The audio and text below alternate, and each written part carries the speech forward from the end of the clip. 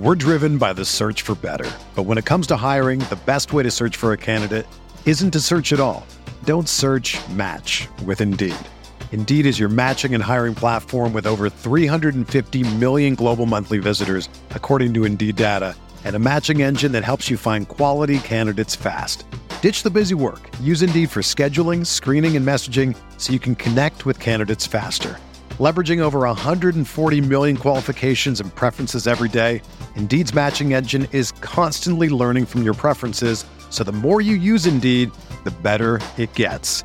Join more than 3.5 million businesses worldwide that use Indeed to hire great talent fast. And listeners of this show will get a $75 sponsored job credit to get your jobs more visibility at Indeed.com/Blue Wire. Just go to Indeed.com/Blue Wire right now and support our show by saying that you heard about Indeed on this podcast. That's Indeed.com/Blue Wire. Terms and conditions apply. Need to hire? You need Indeed. What's going on, everyone? Thanks for tuning in to another episode of the Ducks Dish podcast. I'm your host, Max Torres, publisher and lead editor of Ducks Digest, covering the Oregon Ducks for Sports Illustrated on Fan Nation. And we have a breakdown episode today talking about Oregon football's 52-29 victory over the Colorado Buffaloes at home in Autzen Stadium. And I am joined on this pod by my good friend Dylan Rubenking, Ducks Digest reporter. How we doing, Dylan? Doing great. It's been a very eventful weekend, and it was a lot of fun to watch Oregon kind of dominate. So I'm happy to be here to talk about it. There's a lot of notes on that domination. I feel like we kind of saw that more from an offensive perspective than defense. So that's something I definitely want to talk about in this one. Offense is always a great place to start things. I think one note that stands out is that this is the first time Oregon scored 50 or more points. Or more than 50 points for the first time since November 2nd, 2019 against USC. So really cool to finally see that offensive explosion. I mean, it's not to say that we haven't seen it at all this season, but just from the jump, this was the best start we've seen from an Oregon offense. And I think, any time this season.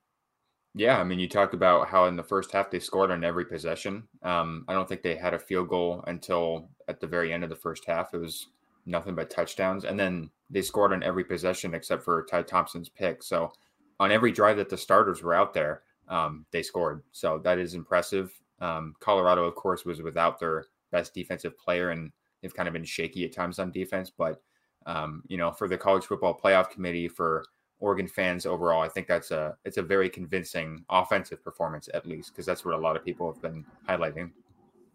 You mentioned the playoff, and that's why I feel like this big performance might be coming at just the right time for Oregon. You talk about Anthony Brown. Man, he looks really comfortable. I think that his UCLA performance, it had obviously its really good moments, but the whole thing with him is, you see the brilliance, and then some of these crucial turnovers just kind of put a sour taste in your mouth, and it makes it a little hard to get a good feel for him or say with confidence that he is, that really strong quarterback. But took care of the ball in this one against Colorado, which I think is a great development, a great thing to see for Oregon. Final line, 25 of 31 for 307 yards and 3 touchdowns through the air. Also added 7 carries for 38 yards on the ground, about 5 yards a pop. So a really complete offensive performance for him. And, man, that O-line looked great as well, allowed him to really sit back and operate in the pocket. What did you see from Brown on Saturday? What do you want to say about him? Yeah, I think his decision-making was the best that I've seen this year. I think he trusted his receivers a bit more, trusted his eyes a bit more this time around. And obviously Colorado wasn't playing, lockdown coverage or anything necessarily. But, I think that was kind of an issue throughout the season was, making the right reads, making the right decisions. And I think there really wasn't any huge noticeable mistakes in this one. Obviously he had 6 incompletions, and he'll, knock himself for that. But overall, this was the closest thing to, his best game of his career. I mean, I had to do some research. I thought he had a bigger yardage at one point at Boston College, and this 307 was actually his career high throughout his college career. So, definitely throwing the ball down the field more, which is what Oregon fans and everybody in college football have been kind of screaming for. And of course they're used to it because Oregon's so known for having these explosive plays and, just throw it down the field, let the dudes fly down the field. And it's not so much like that, but it's definitely a very pleasing performance for him and for Oregon fans, because obviously they wanted to, see him step up and kind of have a performance like this. And yeah, he definitely delivered. We're seeing some more of that development from Brown, as well as these wideouts that you mentioned, Dylan. Devin Williams, another great game, 5 catches on 6 targets for 95 yards and a touchdown. Had a great play on a short pass that he kind of ripped open for a bigger gain, pointing to Terrence Ferguson, hey, like, lead the way, pick up this block. That was a great play. Had a really big 50-50 ball that he went up and grabbed, and you could hear the oohs and ahs from throughout Autzen Stadium, which was great. And it's just really refreshing to see him, Devin Williams, that is just really establishing himself and putting it together on a consistent basis now for Oregon. And if he's in a good rhythm with AB, I feel like, man, this offense is really coming together, especially through the air. They've been doing their thing on the ground all year, and there's definitely something to talk about there. But from a receiving standpoint, from a passing attack, this was just a really encouraging performance. Yeah, and I think the broadcast, the Fox broadcast, they mentioned it a number of times that Anthony Brown and Devin Williams are roommates, which, kind of leads you to think that they'll have that connection. They play catch all the time. They run routes, I'm sure. And you've clearly seen that. I mean, it seems like almost every time that he throws to Devin Williams, no matter where it's, on the sideline, if it's deep down the field, if it's a 50-50 ball and he's double covered, it seems like he's going to make that catch 9 times out of 10. And you saw that again, that double coverage where he put it way up and caught it. It felt like I was watching Julio Jones. Like that was an impressive catch and an impressive throw too. And I've talked about this before. I was really, really confused as to why Devin Williams was so buried on the depth chart early in the year. And he's, in my opinion, I almost think he's running away with the wide receiver 1 spot for Oregon, because he's been consistent each of the last 3 games going back to the Cal game. So I think they need to keep feeding him all over the field, and he's going to produce. I mean, he's been rock solid really since he started last year. He was really good last year too. Big play guy, huge, reliable target, really good hands, really good, yards after the catch. So, the future's really bright as long as they're throwing to him. Williams wasn't even the only guy that was, reeling in passes for the Ducks. I think it's great to see that the ball is getting distributed as well, but I feel like Mario Cristobal says, we don't want to play into those narratives, those storylines. We don't really pay attention to that. But I mean, having a guy that you can just have AB go to and have, a lot of confidence, that's not even to slight the other wideouts, but I just feel like if you're a football fan, you can understand why that would be a good thing, right? So Williams continues emerging. Travis Dye was number 2 in receptions and yards with 5 catches for 75 yards. So he continues to be really impactful through the run game and the pass game. Seven McGee came up with some big passes, and Troy Franklin got that first touchdown.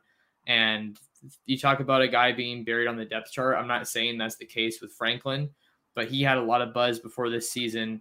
And I think a lot of people, myself included, were kind of wondering why we didn't see him getting more involved. But it looks like he's coming around now. This offense is coming around. And just for him to get, heavily involved here with Oregon, looking to maybe add another wide receiver after Nick Anderson decommitted and flipped to Oklahoma. Darius Clemens was in town for a visit. I think anytime you have a lot of recruits on campus and you see freshmen making a big impact, that's going to have lasting effects, in addition to just this big win over Colorado. Yeah, a lot of the recruits that I talked to, over the summer, they were like, making it known that, Oregon gives freshmen playing time. And we've seen that this year. And, that's what a lot of guys want, but it's not what a lot of guys get right away. But yeah, Troy Franklin, I think that Fresno State game, he was out there on the first snap, and then he got banged up early in the year. So he was out for a little bit. But I mean, yeah, I think they're putting a lot of trust in him now. And he's really, when he gets the ball in his hands, he's done a really good job too. When they threw that one over the middle into the end zone, I thought that was Devin Williams until he came down with it.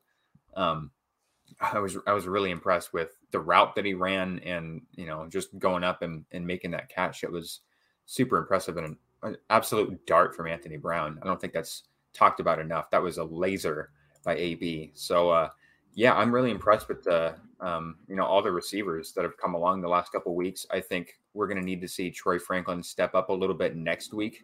If since Johnny Johnson's going to be out the first half of the UW game, I think they're going to probably have Franklin out there, maybe Chris Hudson out there a little bit to start because of Johnson's absence. But yeah, I think they have a lot of faith in Troy Franklin. They've raved about him really all season long, going back to the spring, talking about how his hands are next to none. So I'm really excited for him and a lot of the freshman receivers. I still really want to see Dante Thornton though. Not just like in garbage time, but like, in important moments too, because he's really reliable as well. I didn't think there was that big of a disparity between him and Franklin. But I guess the coaching staff must think so, because we haven't seen much of him. We're seeing a lot of offensive guys from this freshman class getting involved. You look at the tight ends as well as Franklin, and I'm right there with you. I think Thornton to show, it was a very limited sample size, but how he just exploded in that touchdown against Stony Brook for a guy with that frame to be running like that, you would figure that he would be getting a little bit more involved. But I think since we're seeing I feel like the offense is taking another step forward. The receivers are doing really well. There's no reason to think that the Oregon staff won't get the right guys involved so far. I mean, we're looking at from a receiving standpoint, the wideouts had a huge day, but they've also been just rock solid blockers as well. Johnny Johnson, like you mentioned, is going to miss some time, but he had that grown man block on Travis Dye's first touchdown, just absolutely mauling his guy over. Jalen Redd had one against Stanford, I want to say, if I remember that correctly. So these wideouts, and it's just fun to see, because Brian McClendon had a great reputation before he even got here. And then last year, I think that the offense as a whole left something to be desired. But I think we're seeing this group take a good leap forward. And I was thinking today, as I was writing that Nick Anderson piece, what's this wide receiver room going to look like? Because you bring in 3 high school All-Americans. What's it going to look like in 2022, I should say, after this season? You bring in 3 high school All-Americans in Franklin, Thornton, and Brevard. And then you have 3 really good receivers committed now in this 2022 class. If Devin Williams keeps playing this season like he is he maybe going to try to test the draft waters? Because I feel like he's got a significantly higher floor than your average college football wideout with, his 6'4", 6'5" frame. And then Micah Pittman's also evolving as well. So I think that the evolution at the position that we've seen this year definitely raises some interesting questions for what this room could look like next year. But either way, there's just so much talent to work with.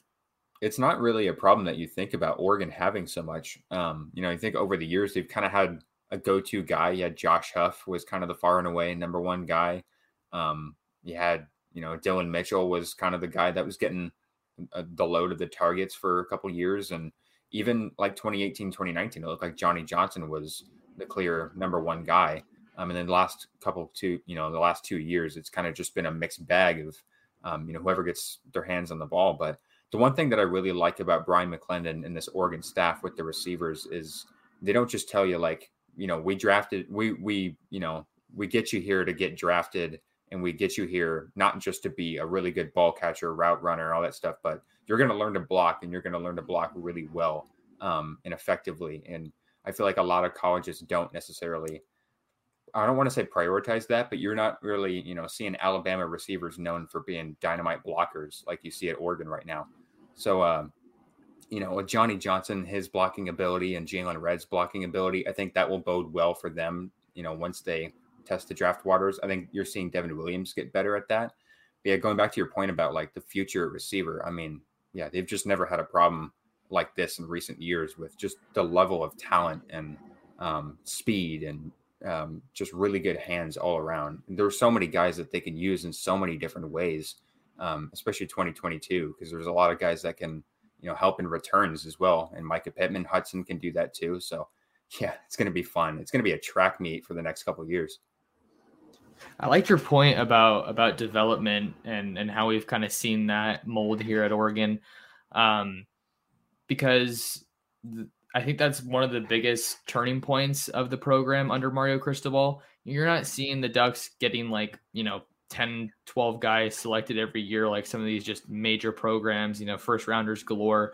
But they're square in the conversation. You had Panay last year, Herbert the year before that. This year upcoming, you'll have KT, maybe Verone McKinley if he works his way into that conversation as well. But the development that we're seeing, you're seeing guys able at wideouts that are able to reel in the ball, make plays after the catch, block. And then it also carries over to the running back position.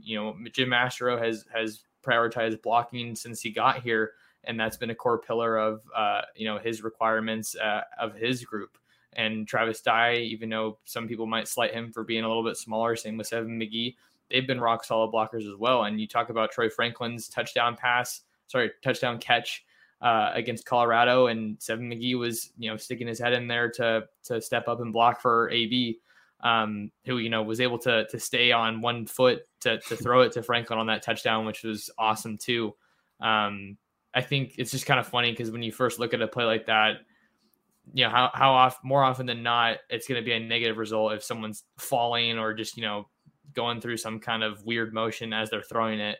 But I think that also says a lot about AB to say, hey, this guy's got my leg, but I'm still confident enough to step up and throw that to Franklin and let it rip. I think that's another great sign that he's really settling in. And I think I heard the other day, I was listening to something and you're just talking about how the offense is maybe a little bit more simplified. And we're not maybe seeing as many RPOs with Brown. So I think maybe we'll see some more of that as he gets more confident. But at the same time, if you're running their ball really well, you don't necessarily need Brown to take the load on the ground there. So I just said a bunch of different things. So apologies for just kind of going all over the place. So I don't know where you wanted to take that.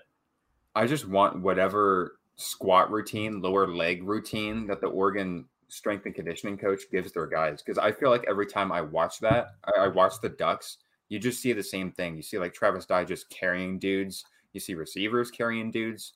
Obviously the tight ends and the offensive line have really good lower bodies. It's just impressive. And Anthony Brown was just sitting there, having a dude draped around his leg and still scanning the field and, heaving it down the field. That was really impressive. But yeah, I mean, the thing with the playbook, you talked about kind of playing fast and all that kind of stuff. I mean, you have a lot of young guys that are out there involved. You have a lot of experienced guys as well, but you're in year 2 of Joe Moorhead's offense. And he talked about they fully installed it because last year was obviously really limited. I think, playing faster, that is a good thing. And you saw it with the defense. Tim DeRuyter talked about it too with, it's a new defense, a lot of new guys out there, a lot of moving parts. And you don't want to give them too much because you don't want to slow them down. And I think you're starting to see that they're playing fast, not just because it's simplified, but the fact that everybody seems to be knowing what they're doing more and knowing what, the opposing side of the field is doing, the other team's doing. So I think everybody's just getting smarter, which is, expected. We're in week 10 now. So, I think the systems are fully in place. Everybody's kind of in a rhythm now. I think everybody knows what they're doing, and it's cool to see the freshmen not really looking like freshmen anymore, especially those playmakers that we were talking about. We couldn't talk about this Oregon Colorado game without talking about Byron Cardwell and some of the other backs that got involved for Oregon. Seven McGee getting his first touchdown as well. And I mean, Mario Cristobal said today, in the Monday morning press conference that they don't have a necessarily number 2, number 3 back, despite Cardwell's strong performance. Whether that's the case or not, we'll see who ends up, getting more carries, because he was saying that, Byron and Seven both really earned a lot of their reps, and they both look really, really promising. But, at least optically, it looks like Cardwell is the number 2 guy from what we're seeing from a rep distribution and just how he's been playing. But that dude just made the most of every carry, looked incredibly nimble on his feet, even though he's a bigger back. And man, it's super exciting to see him just have a heck of a game 7 carries for 127 yards, 18 yards a pop, 18.1 yards a pop. I mean, how can you not get excited about that? Yeah, it was really cool to see him get into the game sooner. It seems like the last couple of games he's been getting in sooner and sooner. I think it was just the second drive that he was out there in the Colorado game. So, yeah, I mean, you talk about 7 carries for 127 yards. I think he had three or four carries of at least 20 yards. And I think I read he was like the first freshman to have 100 yards since CJ Verdell and it might have been Travis Dye in 2018. So yeah, I mean, he was absolutely eaten, and credit to the offensive line for creating massive holes too. But, Byron Cardwell, I think is approaching Travis Dye level explosion when he gets the ball in his hands. He's super shifty, seems to really see the field well too. He's got really good feet.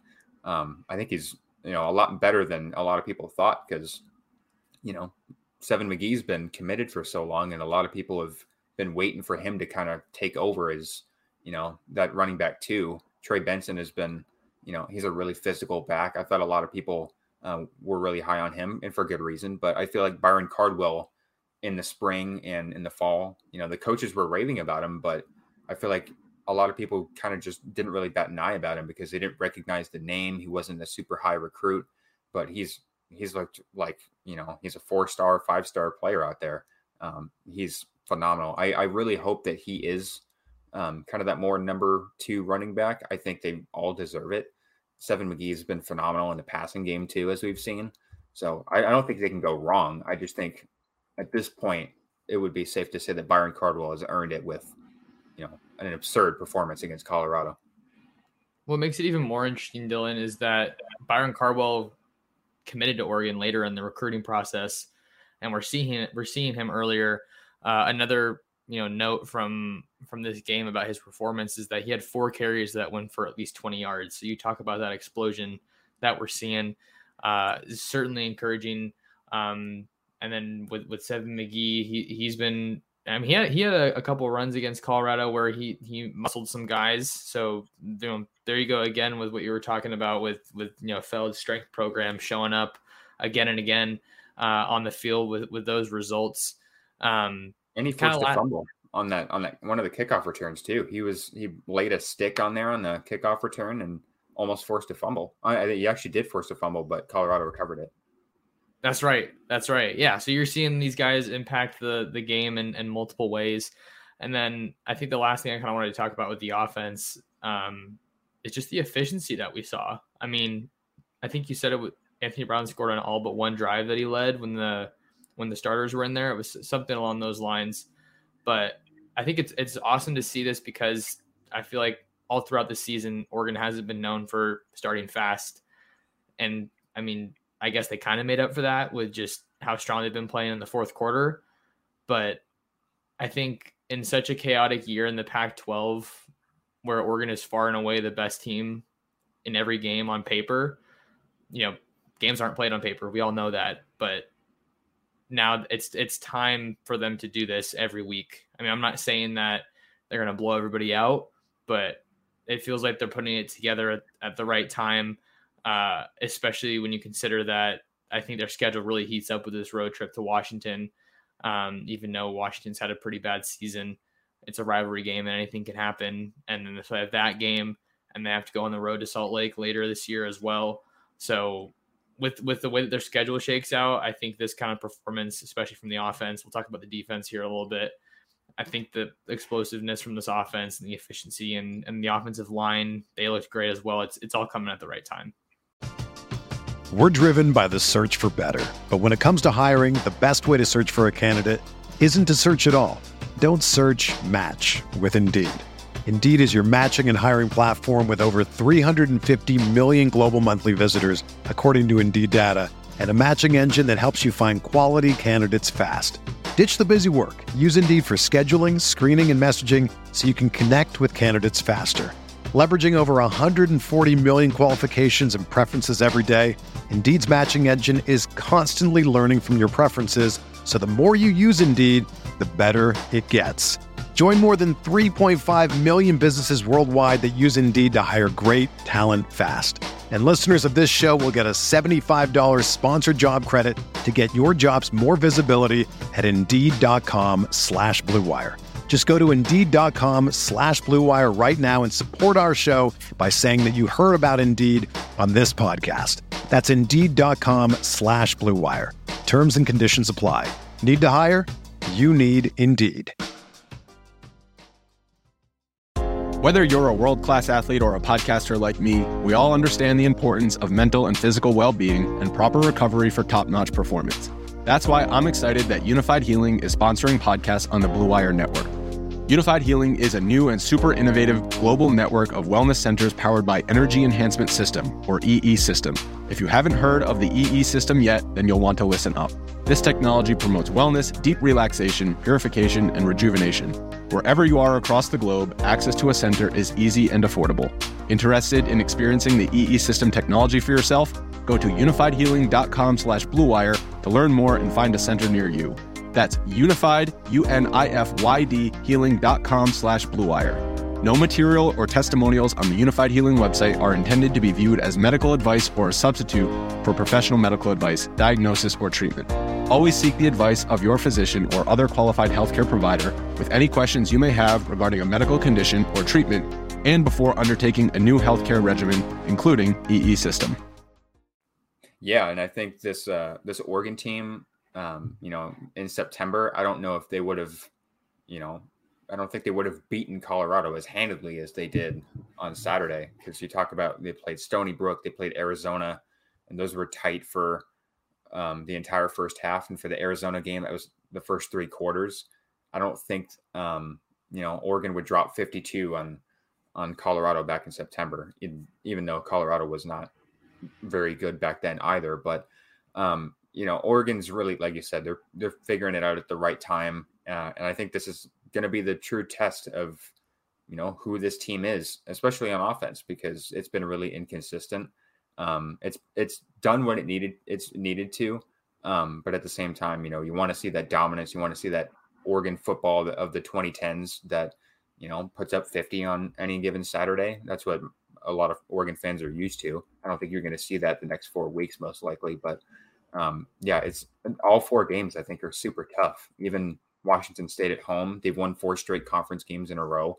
And Oregon State is not an easy out either. And it's a rivalry game too. So it's going to be huge. I think a lot of people are kind of sliding them because the Pac-12 is just cannibalizing itself. But those 4 teams are not easy teams to beat, especially Utah on the road and Washington on the road. I think that Utah game I've had my eyes on all season long, and they look really good. Yeah, those games look a lot different than a lot of people were expecting them to at the beginning of the year, which, I mean, I think as a college football fan, you got to think that that's awesome. But even if you're not an Oregon fan, like just for West Coast football fans or the Pac-12, I don't know. I think it makes the Pac-12 more fun to watch. It's kind of that ongoing struggle, right? Like, you love, like, that's part of the reason I love college football and I like it more than the NFL is that you can get all this chaos. But when the Pac-12 just has a garbage perception nationally, you're not doing yourself any favors here, with this product and, teams not really beating teams that they're heavily favored against or you would think would win.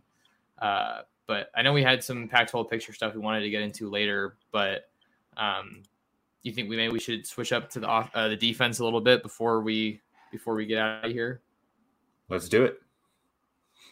All right. So talking about the defense, I think that 29 points to a Colorado team that has struggled for the whole year is, a little bit of a cause for concern, maybe not the kind of defensive performance that we were expecting to see from the Ducks, but there were still some really good games. I think, off the top of my head, I think we had our John Rustick wrote Mikael Wright, Jeffrey Bassa, and Brian Addison were his top defensive performers of the game.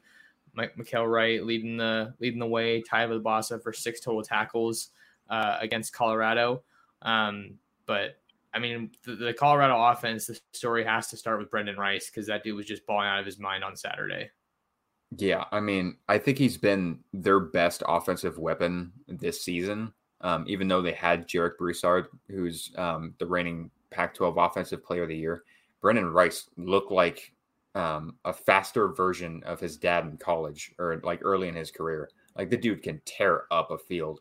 I think including kick return yards, he had almost 300 yards all purpose, which is insane to think about. And he was like pretty much their entire offense. He had far and away the most receiving yards, all those return yards. I think they gave it to him on like an end around, and he had like a 20-yard carry or something like that too. I mean, yeah, he was far and away their best player, and he was just exposing, Oregon's defense. But I think it was kind of a cause for concern, not just because of how, the lack of production from Colorado, but the fact that their offensive line had been so terrible, I guess. I can't really sugarcoat that. Tell it how it is, Dylan.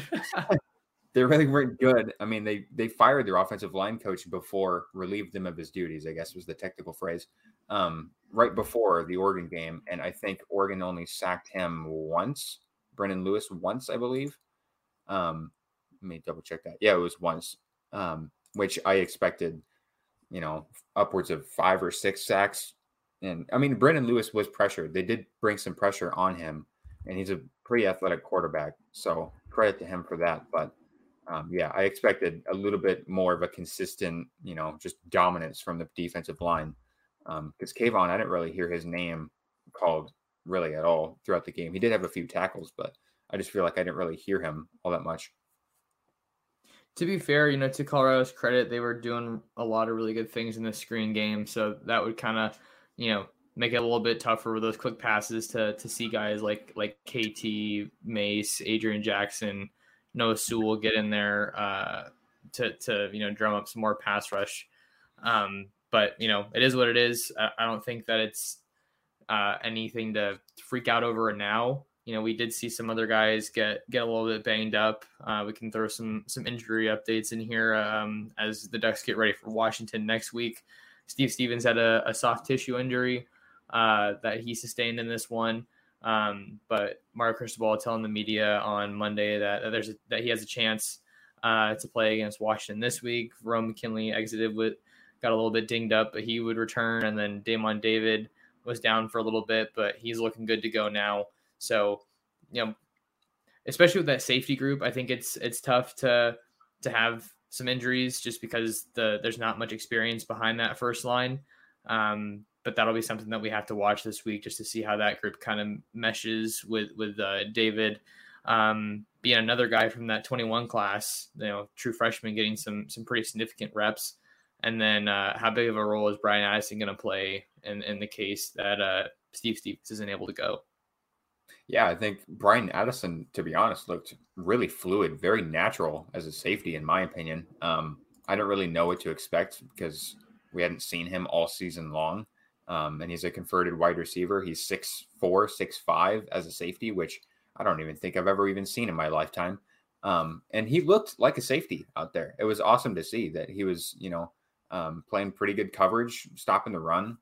He looked solid. So, if for some reason Steve Stevens can't go or Verone at the last second can't go or something happens in practice, I feel pretty confident that the Ducks would, put Brian Addison out there as a starter. I think our Dylan Mikkonen, he was talking about possibly Jeffrey Bassa moving back to safety. Honestly, the same thing with him. As I said with Addison, Jeffrey Bassa looks natural as a linebacker. So I think with all the injuries they've had there, I don't think they would do that. Maybe sort of like a hybrid. But I don't think they'd make that move given how well he's played at linebacker. Bassa, I think he had 1.5 tackles for loss, had 6 tackles. So he's really coming into his own. And I'm sure Verone will be okay. But I think, I think Brian Addison will be fine at safety given his, length and ball skills that he's shown. And Mario Cristobal said that the plan right now, at least in this season, or as things stand, I should say, is for Bassa to move back to safety after this season. And you got to think that there's a little bit more room for that once, they get a Justin Flo back and maybe get some of these talented linebacker recruits that they have in the 2022 class on campus. TJ Dudley has as much, praise as any linebacker in the country, I think. And you talk about adding guys like Devin Jackson and Harrison Taggart. from Utah, Nebraska and Utah respectively. Those are guys that, who knows, maybe we see them, get some early playing time for Oregon. So the safety picture, I mean, it doesn't look ideal right now, but that's what we have to see what happens with some of these injuries. And I can understand the excitement behind a guy like Bryan Addison, because the times that he's gotten in this season, I feel like he's had some really close opportunities to get a pick. And then I think he had a little bit of a lapse in coverage. And when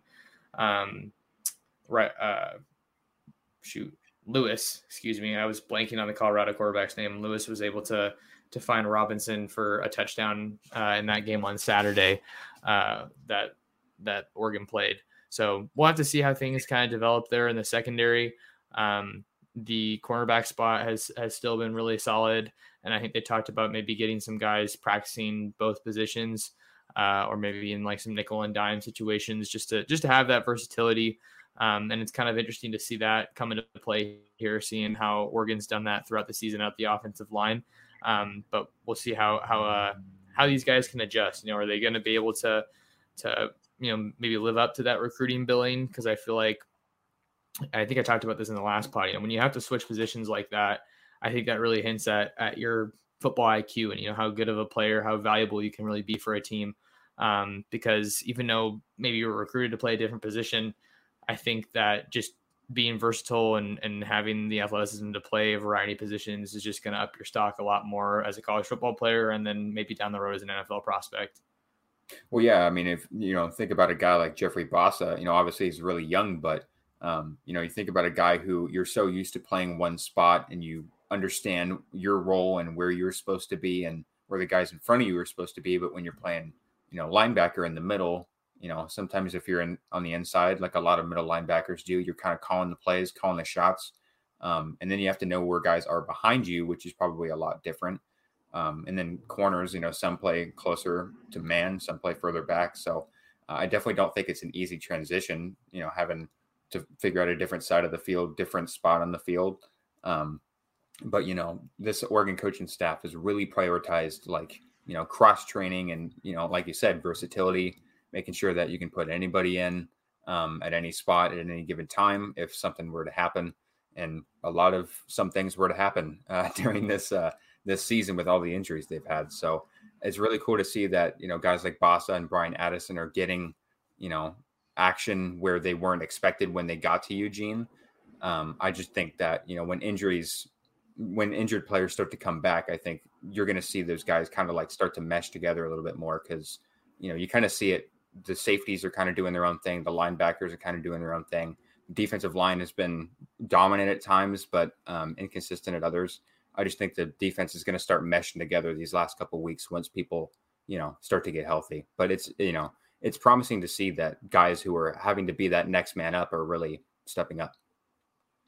I think that's something that shouldn't be lost on this season, right? We've seen how dominant the defense can look at times.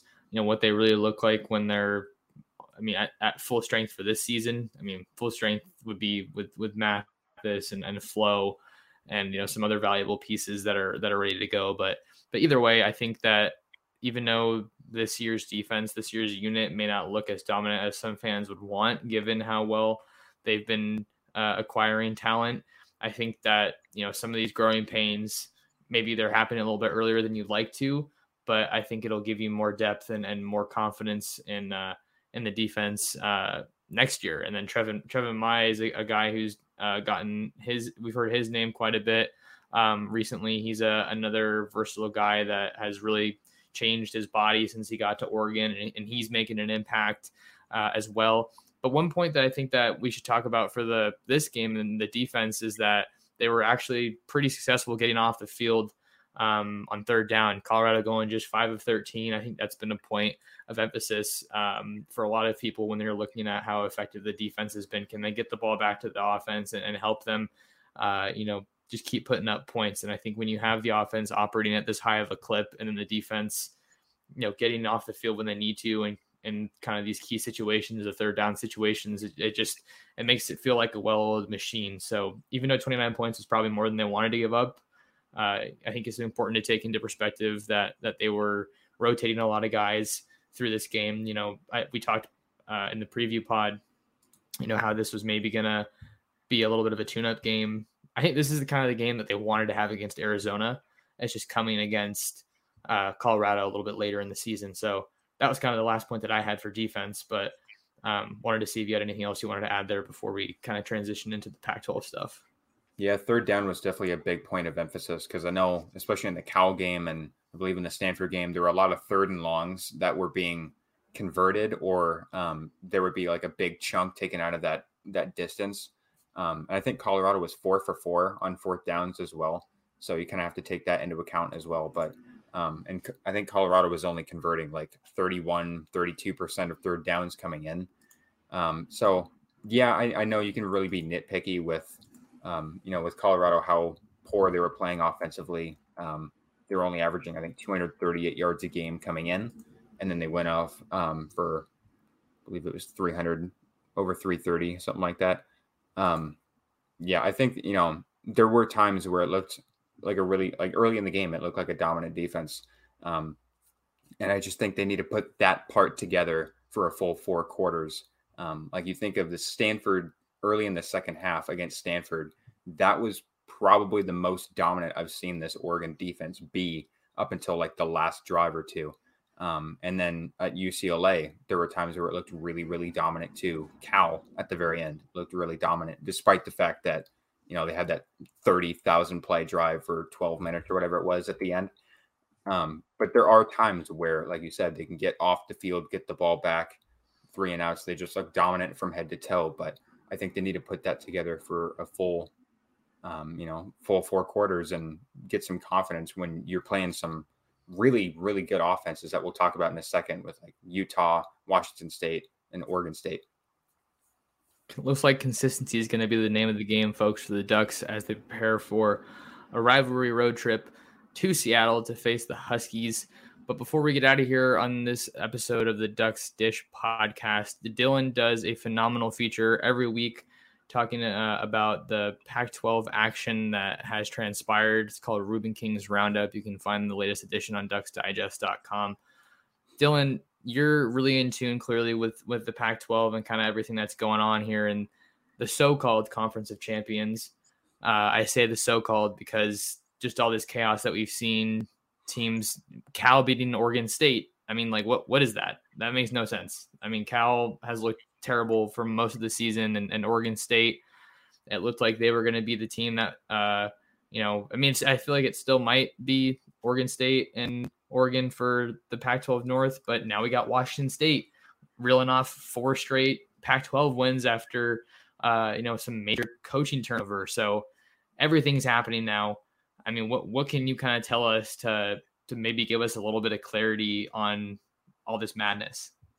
I don't want to say they're for real necessarily, but I think Washington State has really found their stride because that Arizona State game, they were dominant from the jump. Like, I think they held a 28-0 lead at one point. Arizona State was getting called for crazy penalties like they have all year, turning the ball over 3 times in the first 3 possessions. I mean, Washington State looked not just like an air raid offense, but they could run the ball, they can throw it. The defense obviously was forcing stops.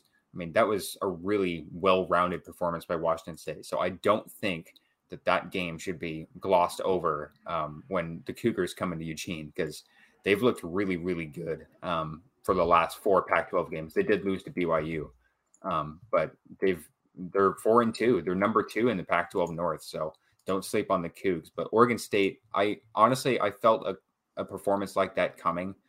Their defense statistically has not been their strong suit. They kind of run the ball down your throat, and Chance Nolan's done a really good job as the starting quarterback, but Cal was stopping the run. And so they were kind of limited, and then they couldn't stop Chase Garbers. So I think Oregon State is maybe on the decline, but I don't think they're a team to gloss over either. And Washington, I think their defense is still, as good as it gets in the Pac-12.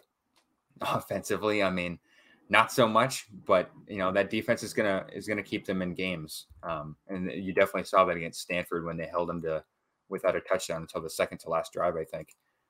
So I think the 4 teams in the North to really consider is Oregon, Washington State, Oregon State, and Washington. I don't think you're going to see Cal or Stanford really play spoiler. again, because Stanford kind of did that almost, but Oregon's still in it. So, but I think it's Oregon's division. Washington State is, I would say, the biggest threat right now. I think that game in a couple of weeks will decide the North ultimately if Oregon State doesn't, win out up until that late November game. Oregon's been pretty dominant at home.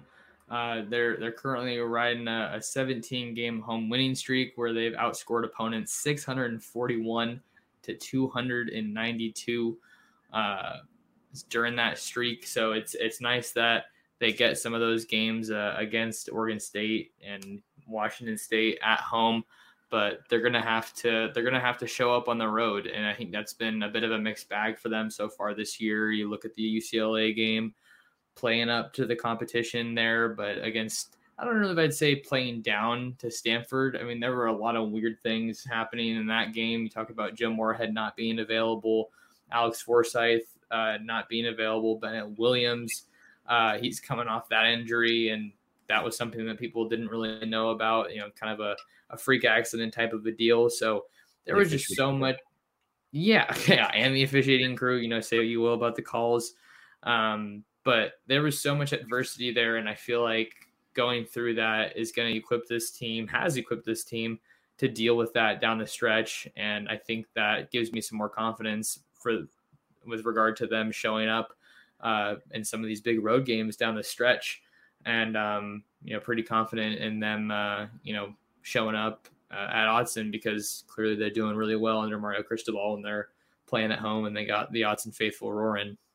Yeah, I mean, Oregon's not playing, Arizona's or Cal's or Colorado's anymore. I mean, these are all quality football teams that they're going to be playing over the next 4 games. So they're going to be needing to get even better and start dominating even more. Like, I think if they win the Pac-12 title, I think that it's not necessarily enough if they're just kind of getting by, as we saw earlier in the year. I think they're going to have to start dominating these really good teams.